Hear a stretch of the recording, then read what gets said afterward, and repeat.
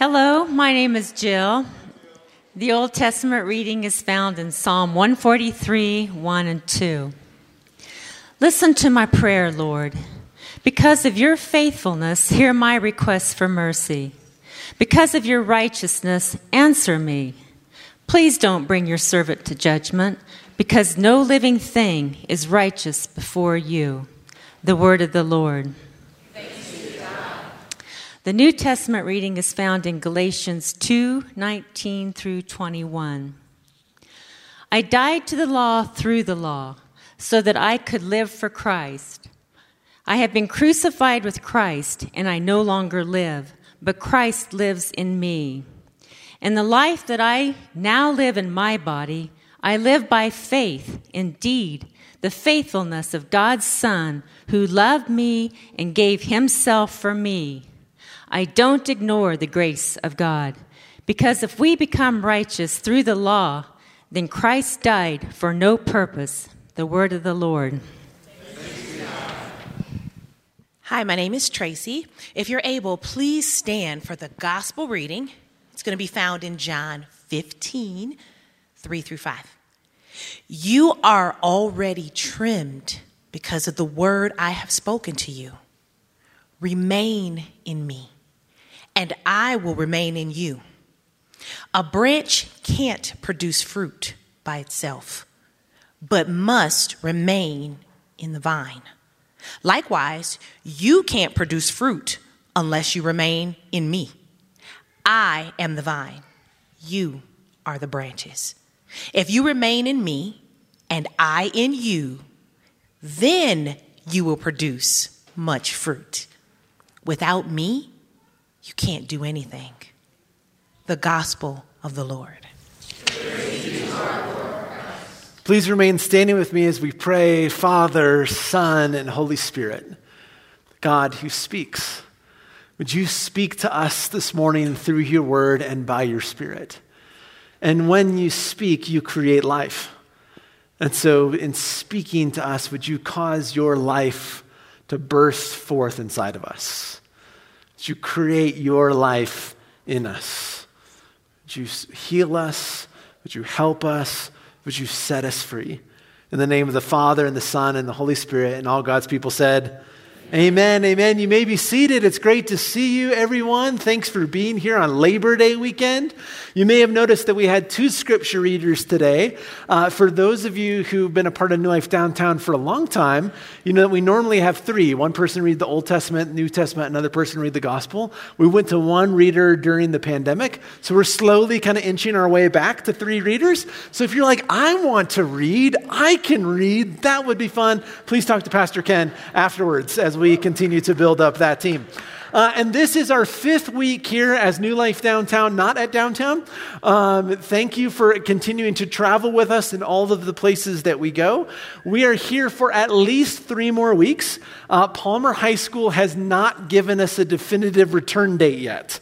We're hoping that it's going to be October 3rd, but we don't know for sure yet. As I've said a couple times, we're just waiting for them to give us the go-ahead because they're finishing some repairs in the auditorium that make it not able to be used until they're done.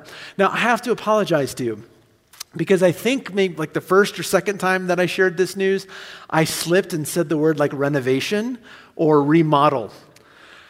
And I fear that I've set expectations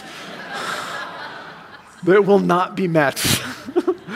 And so in order to clarify expectations, repairs, think more like I'm patching a hole in the wall rather than I'm putting in new paint and new carpet and new chairs.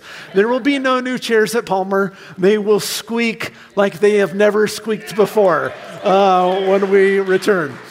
For some of you, that will be your first experience of New Life Downtown at Palmer, and you'll think, man, we were really spoiled for the last year and a half being in other places. It's not nice, but it's home. And so we are hoping to go back there. When I was growing up in a small town in northern Iowa, I went to public school my whole life. Sarah went to Christian school most of her life, or homeschool for part of it. But I went to public school, and public schools are interesting places. And our high school was a place that did a really good job at creating certain stratification amongst classes. It was like one of the things that the school did really well. It was very clear who were freshmen and who were sophomores and who were juniors and who were seniors. There were formal ways that they kind of divided us into groups. The freshmen and sophomores used one hallway with freshmen at one end, sophomores at the other. We didn't want any fraternizing between those groups.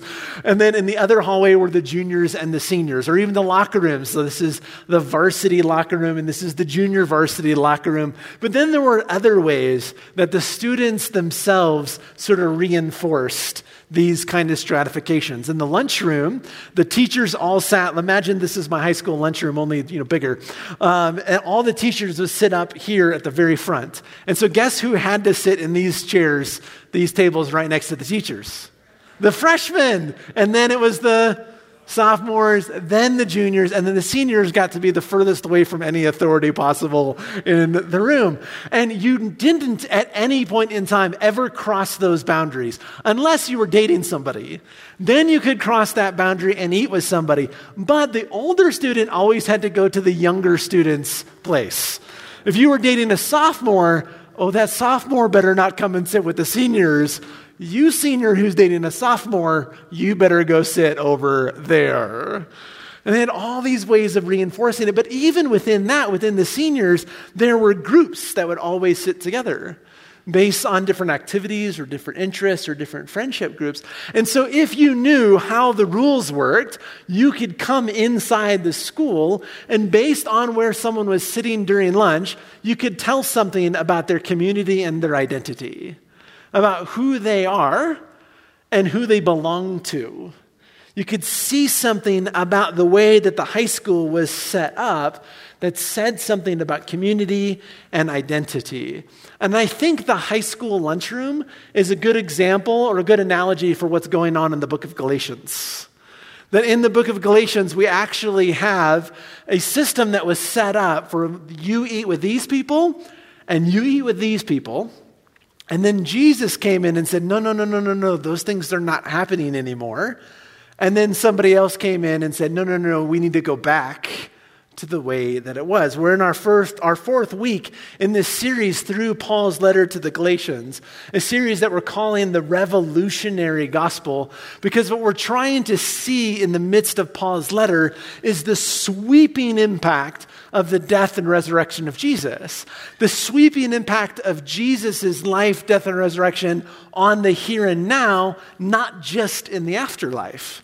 That Paul is dealing with life now, life on the ground, and trying to demonstrate how that life has been dramatically reshaped by all that Jesus has done. And what we're going to do today is we're going to take a really close look at the end of Galatians chapter 2. So if you have a Bible and you want to turn there, you can go there. But first we need to relay some tracks that we've already laid over the last couple of weeks, because it's really important to continue to remember what the context is that we're looking at as we're looking at a book like this. It helps us to understand some of the more difficult passages. And the end of Galatians 2 is one of those passages that a lot of people have memorized. There's something about it that draws to us, but then there's other parts where like, I don't know what Paul's saying there. That's a little bit confusing. Peter, even at one point in a letter, said, as Paul does in all of his letters, he says things that I find hard to understand. So we'll try to understand Paul a little bit if we can today. But it's helpful to know in the first century Jewish world, the world divided neatly into two groups of people. There were the righteous Jews, and then there were Gentile sinners. You were in one of two groups. You were either a righteous Jew or you were a Gentile sinner. There were even writings that happened between the Old and the New Testament that used these words, righteous and sinners, almost as shorthand group labels. Righteous is a way of referring to Jews, those who are part of the people of God, and sinner is a way of referring to Gentiles, those who are not part of the people of God. It could be shorthand. It wasn't the only way that those words were used, but it is a way those words were used. It's kind of like separating out the Jets and the Sharks. Purebloods and mudbloods and muggles. It's like quick hand of describing something, native Coloradans and Texans. It's like our way of describing the two people that live here. It's just those kind of shorthand ways of dividing people up into groups. And so these two groups, Jews and Gentiles, were distinguished, of course, by their ethnicity, right? That's a part of this. But they were also distinguished by their practices, by the way in which they lived life. And the things that distinguished particularly those who were Jewish were three or four constellation of practices that clearly were, this is what it means to be a part of this group. If you're a part of this group, then you keep Sabbath. It's what you do. You don't work on Saturday. You circumcise your male children. That's another definitive marker. And then you don't eat certain foods and you don't eat with certain people.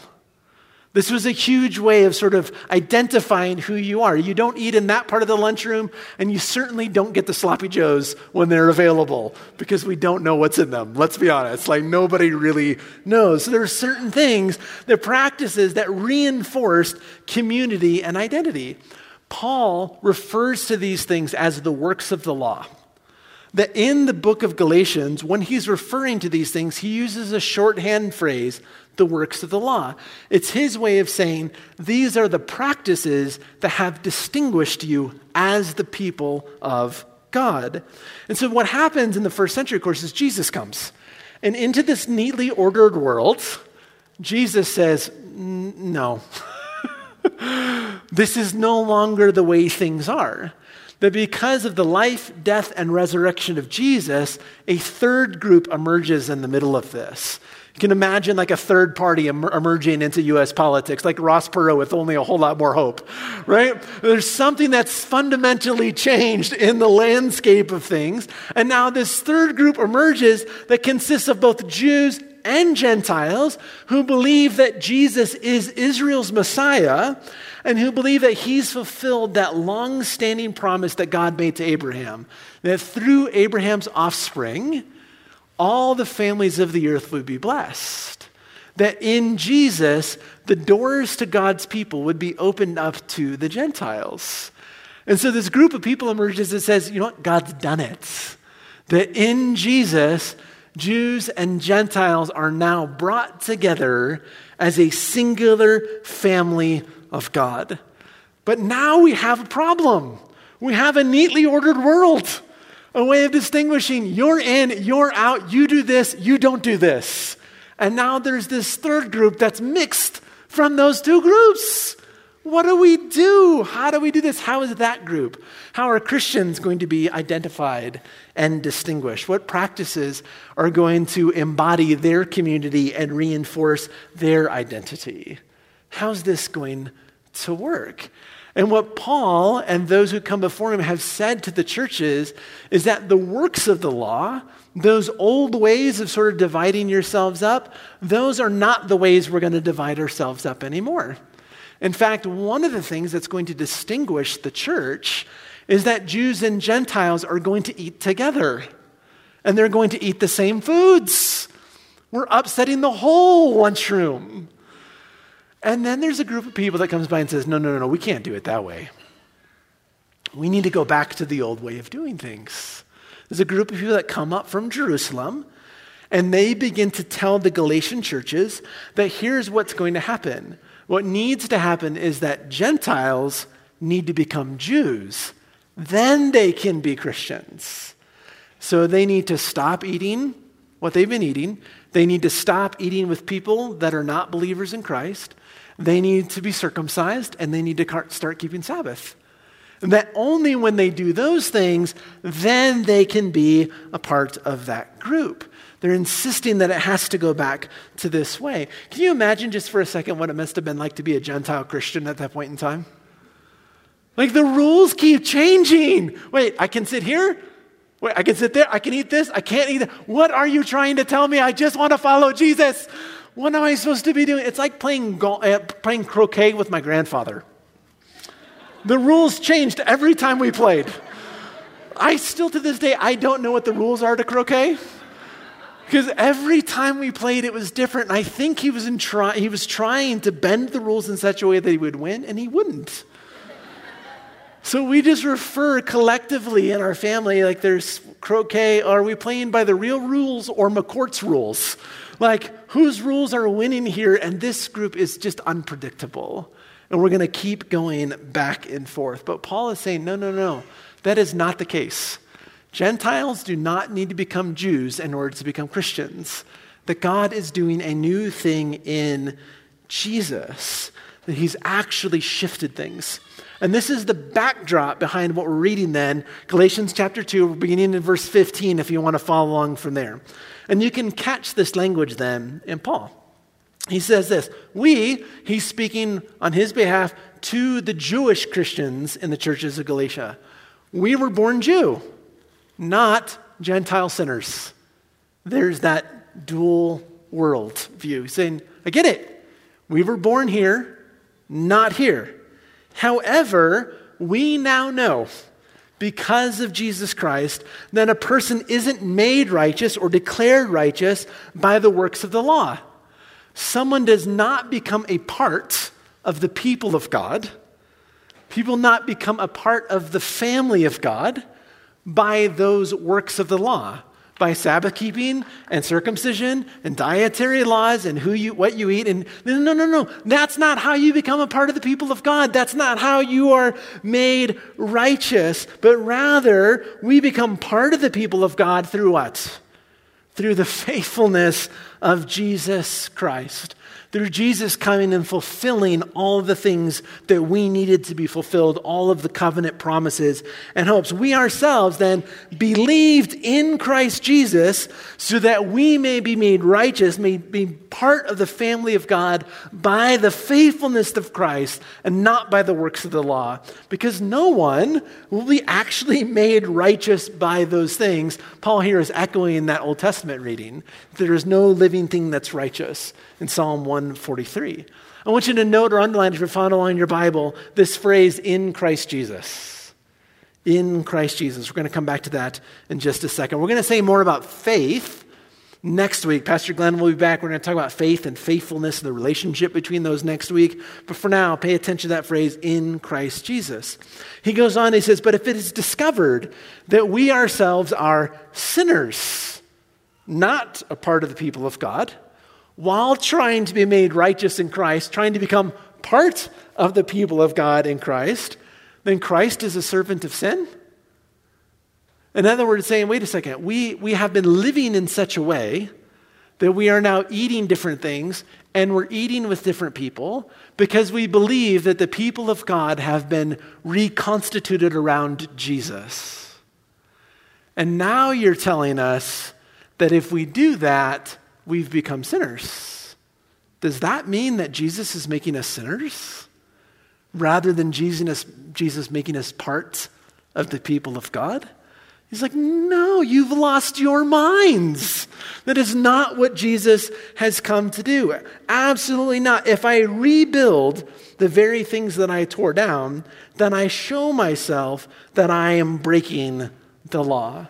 So the accusation that's being made by these leaders that have come up from Jerusalem is that if you eat with and you eat like Gentiles, then you have become sinners.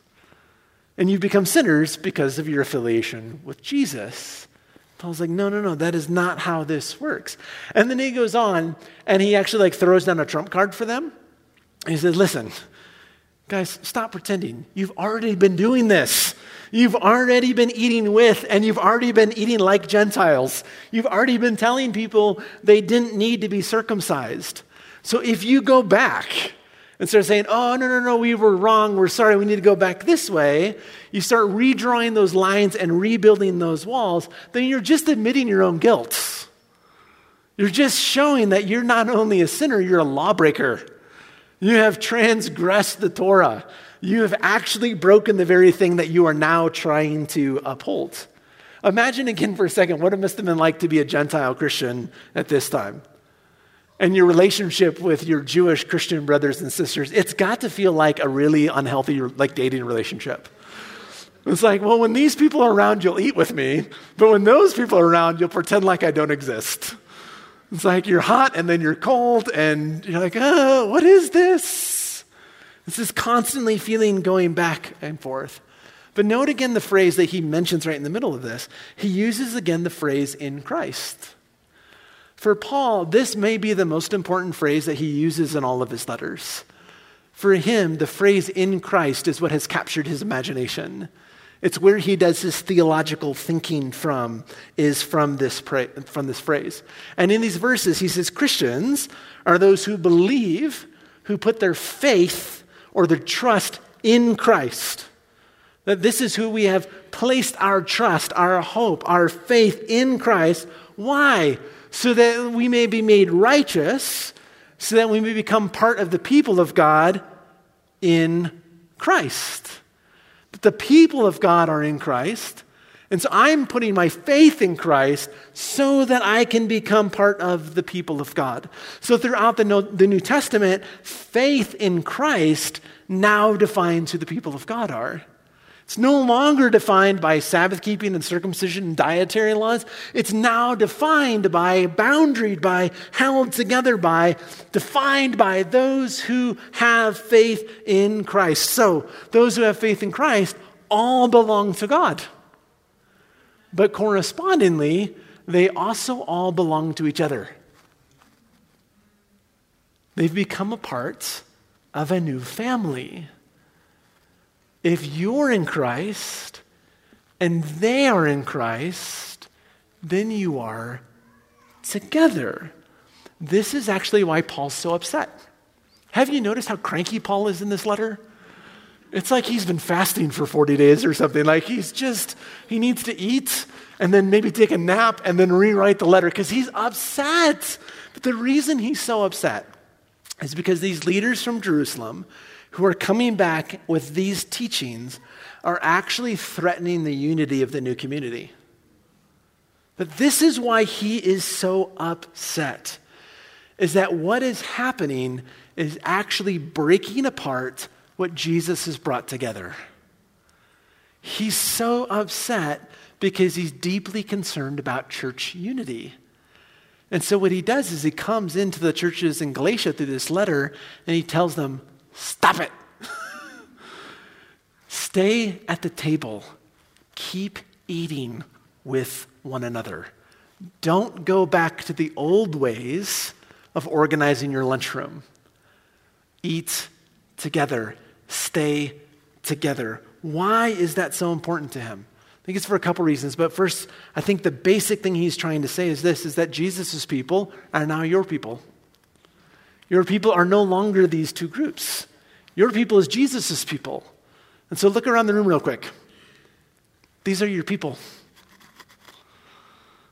This is your family. This is your community. That those who are in Christ belong to God and belong to one another. See, Jesus came not just to save our souls. That was part of it. But Jesus also came to set us in a new family. He came to found a new community, to start a new collective that's defined by our incorporation into Messiah Jesus. That we are in Christ and we are in Christ together. And so our fellowship with the people around us is actually a significant part of the gospel because we've been brought together with him. It's not only a significant part of the gospel, it is a significant part of our public witness to the world. That what Paul's so upset about is the threat of the church's unity is also a threat against the church's mission.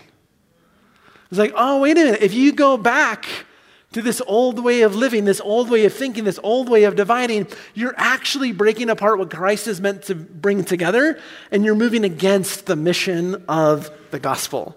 It was true in Paul's time, and it's certainly true in ours. We live in an increasingly divided world. We are looking for every possible reason we can to divide and subdivide and subdivide and subdivide and subdivide from that, and to create smaller and smaller and smaller and smaller tables, kind of isolated from one another. And it's not just happening outside the church. It's happening inside the church. And so the gathered community, the united community, is actually a public witness to the world that something else is going on. This is actually one of the reasons why corporate gatherings like this matter. Coming together in public when it's possible. Because what we are doing right now, being in the same room together, doing the same things together, whether it's going to happen during the week in your meal groups as you come together in those places, those kinds of gatherings are profoundly gospel acts. They are profoundly gospel acts. There are moments that we set aside our sociocultural boundaries, the things that would divide us, that we forego our preferences, that we share our resources, that we sacrifice our time and convenience. Why?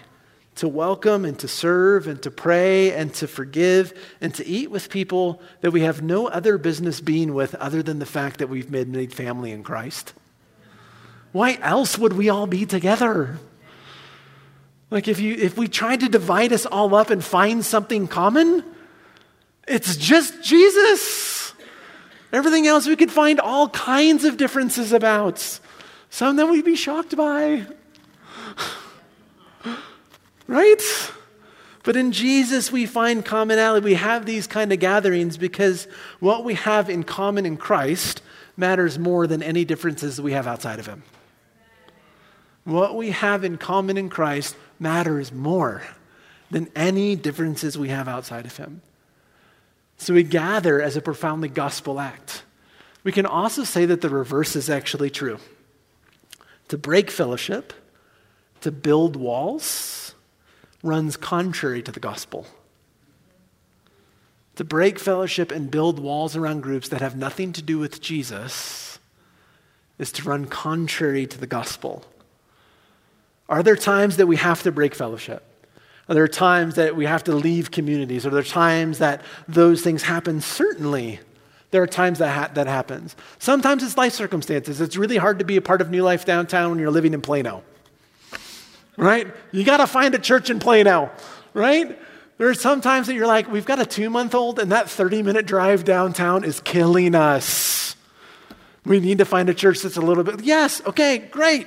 Like, find a local community plug-in. There's times that there's an opportunity or a calling to go someplace else and get a part of something. And like, I have a real passion for this and they're doing this over here and there's an opportunity for me to love these folks and to use my gifts and those things. And I feel like God's saying, hey, go over here. Yes, go. And there are times that we have to leave because there's toxic culture. There's things that we're like, no, that's just not healthy. That's not good for me to sort of be in that place. But if the reason that we are leaving is to reinforce divisions that have nothing to do with Jesus, if the reason we're doing is to avoid differences, to avoid difficult conversations, to avoid dealing with disappointment, then those decisions are not gospel decisions. Right? I had a coffee earlier this week with a congregant. It was one of those moments where it was like, what he is doing right now is a profoundly gospel act. He said, hey, can we get some coffee? I have some questions. I don't know if you know that in the last year and a half has been a hard year and a half.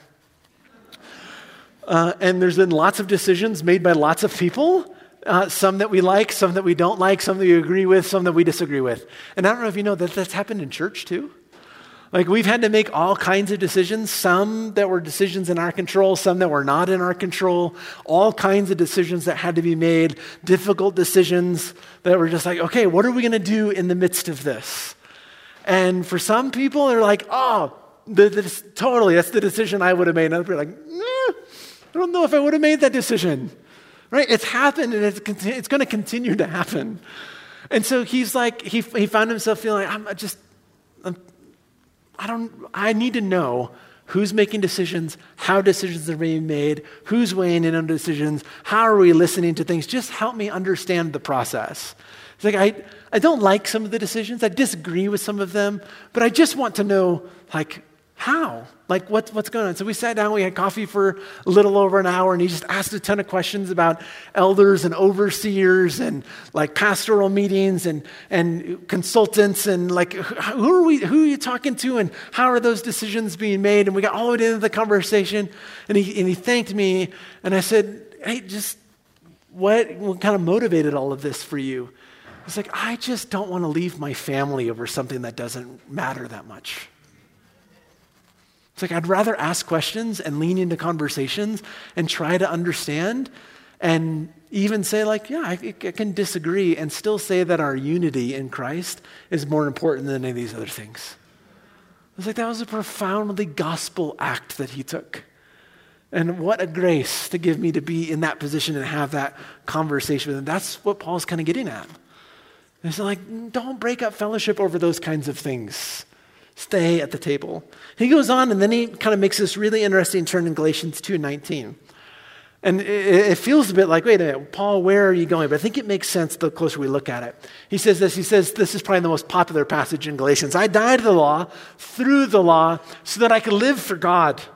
For I have been crucified with Christ, and it's no longer I that live, but Christ that lives in me. And the life that I now live in my body, I live by faith, by the faithfulness of God's Son, who loved me and gave himself up for me. We're going to talk more about this whole law thing in 2 weeks. But I want to focus in really quickly here on death, on the goal of his death. He talks about being crucified with Christ, and he talks about being dying to the law. Why?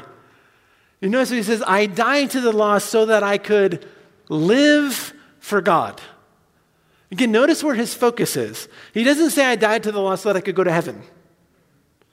He said that I died to the law so that I could live for God here and now. He's wanting to figure out, what is the gospel impact of my everyday life? What does that look like? How do we live for God now? What is that how does that play out? And notice what he says here in the previous section.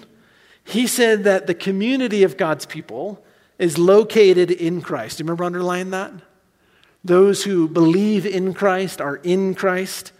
But now Paul makes this subtle shift. And now he's not talking about in Christ.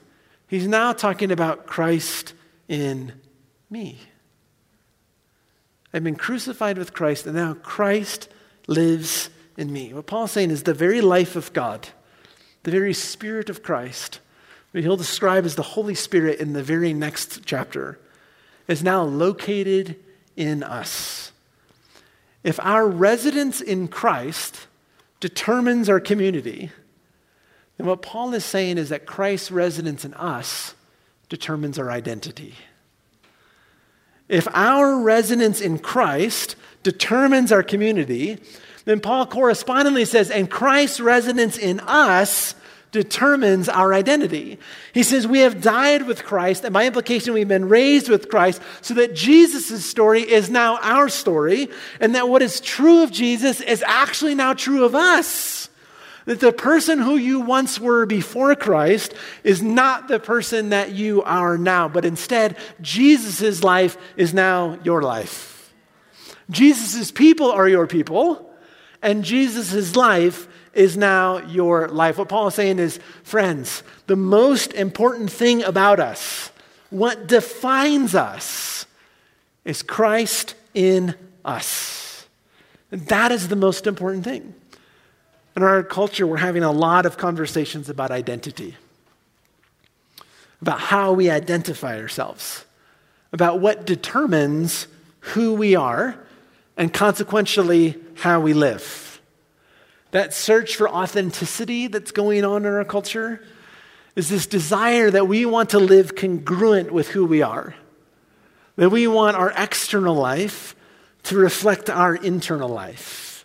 And we're trying to discover our identity internally so that we can live it out externally. And what Paul says to us is that for Christians, Christ in us is what determines our identity. And so for us, authenticity is about becoming more like Christ. That Christ in us determines who we are, and authenticity is about becoming more like Christ. Why is Paul bringing up that in the middle of this conversation about who we eat with? I think what Paul realizes is that underneath all of this conversation about circumcision and eating and all of those kind of things, and so what Paul's starting to put his finger on is that the Jewish Christians in Galatia, they've simply forgotten who they are. They've forgotten. They've forgotten that they are in Christ and Christ is in them. And as a result, they're going back to old ways of identifying themselves and old ways of living that out. I said, oh, this is what's going on. You've just completely forgotten who you are. And so you're going back to an old way. That rather than living as if Jesus is the most important thing about you, you're living as if the most important thing about you is your ethnicity, whether you're Jewish or Gentile. They haven't ceased to be Jewish. They haven't ceased to be Gentile. They are still very much those things. But what Paul is saying is that those are no longer the ultimate things. Those are no longer the determinative things. That identity doesn't determine how you live, but you're living like it does. And we know this. We know exactly what that story is. Because we know just how easy it is for us to forget. We're like, oh yeah, I'm not all that different than them. In fact, I'm in the same place. It's so easy to forget that Christ lives in us. It's so easy for us to go back to other ways of thinking about ourselves, other ways of believing about ourselves, other ways of then living that out. It's so easy to have other things kind of come along the way and say, well, I'm going to try that on and maybe live that way for a bit, to try to figure all of those things out. It's so easy for us to live as if something other than Christ in us is the most important thing about us. It's just so easy. What is that for you? What's the thing that you believe about yourself that you believe is more important than the fact that Christ has taken up residence in you? What is that thing? For some, it might be, well, I really think that the most important thing about me is how people perceive me. That this is where the most important thing. That's determining my identity is what everybody else is saying. And so I'm trying to manage my look or my image or my reputation. And I'm just trying to figure all of that out because what matters most is what everybody else says. Or maybe it's like, no, actually what matters most is my net worth. Like that's something I can measure and I can track. So everything that I'm doing, all that I'm doing in my life is about managing that number and trying to make that number go higher and higher and higher because I'm somehow connected to that. Maybe for some you're like, you know what? The thing I believe is that I am just this. I am just. How do you fill that in? When you're in conversations with friends and family and you say, I am just a. How do you fill that in? Paul says you're not just anything. You are in Christ and Christ is in you. It's not a just anything. For some of us, we're like, the most important thing is my family of origin. That this is just who I am. I'm a Jackson. I'll always be a Jackson. And that's just always going to be the thing that just hangs on me. Just who I am. For others, it's words that other people have spoken over you. Maybe it's things that a parent said, things that a schoolyard bully said, things that your first love said, things that a boss that you were really trying to impress said. And you're living that out over and over and over and over again. For some of us, it's the things that we've done. You're like, that's all really nice to say, this whole like in Christ and Christ in me, like, yeah, that's nice, but you don't know what I've done. You don't know where I've been. You don't know what my life used to look like. For others, it's like, no, it's not so much the things that I've done, it's the things that I haven't done. And we keep living out of those kinds of things. And actually living in such a way as if that's the most important thing about us. And Paul wants to remind us and remind the church, no, the most important thing about you is that you are in Christ and Christ is in you. You are in Christ, so these are your people. And Christ is in you, and that is your identity. This summer I was reading, or earlier this year, I was reading a series of books called the Wingfeather Saga. Anybody read the Wingfeather Saga? It's a kid's book written by a guy named Andrew Peterson. I was reading it with my middle daughter. And one of the things that comes up over and over and over there in the midst of those books is this question of identity. And there are these kids that actually were royalty. I'm not going to spoil a lot of it, but didn't know it. And one of the things that comes up in the middle of it is one of them is thinking about the life that's ahead of them. Andrew Peterson writes this. He says that the character is thinking, was it worth losing this old life in order to learn the truth of who he was and who he was becoming? Is it worth losing this old life in order to learn the truth of who we are and who we are becoming. Paul says, lose that old life and learn the truth of who you are and who you're becoming. That is so much of what the journey of discipleship is. It's stripping off those other identities or realizing that those are not the primary things about us. But the most important thing about us is that we are in Christ and Christ is in us. And what we're called to do as follower of Jesus, what we're called to remember is that Jesus' life is now in us. And what living for God looks like is letting the life of God reside in us and flourish in us. That we might actually come to know who we are, and then we might actually become more like Christ. This is where that gospel reading comes in. That apart from him, we can actually do nothing. So we abide in Christ and he abides in us. In the midst of that, we find ourselves becoming who we were always meant to be. This is the invitation of that passage. He goes on and he says this. He says, I don't ignore the grace of God, because if we become righteous, if we become part of God's people through the law, then Christ died for no purpose. Paul says, this stuff, all that we've been talking about, this is actually why Christ died. Yes, he died to rescue us from sin and death. Yes, he rescued us from something, but he also rescued us for something. He died so that we can live for God with new identity and new community. He died that we might actually understand what it means for the Holy Spirit of God to take up residence in us, to transform us from the inside out, and that we might know what it means to be a part of the family, the people of God. He died not just for what is going to happen on this side of eternity, but also for what is happening here and now. That we may be part of the people that are around us, and then we might have a new power inside of us, a new story that we get to live out, so that our lives might actually witness to the world that's coming.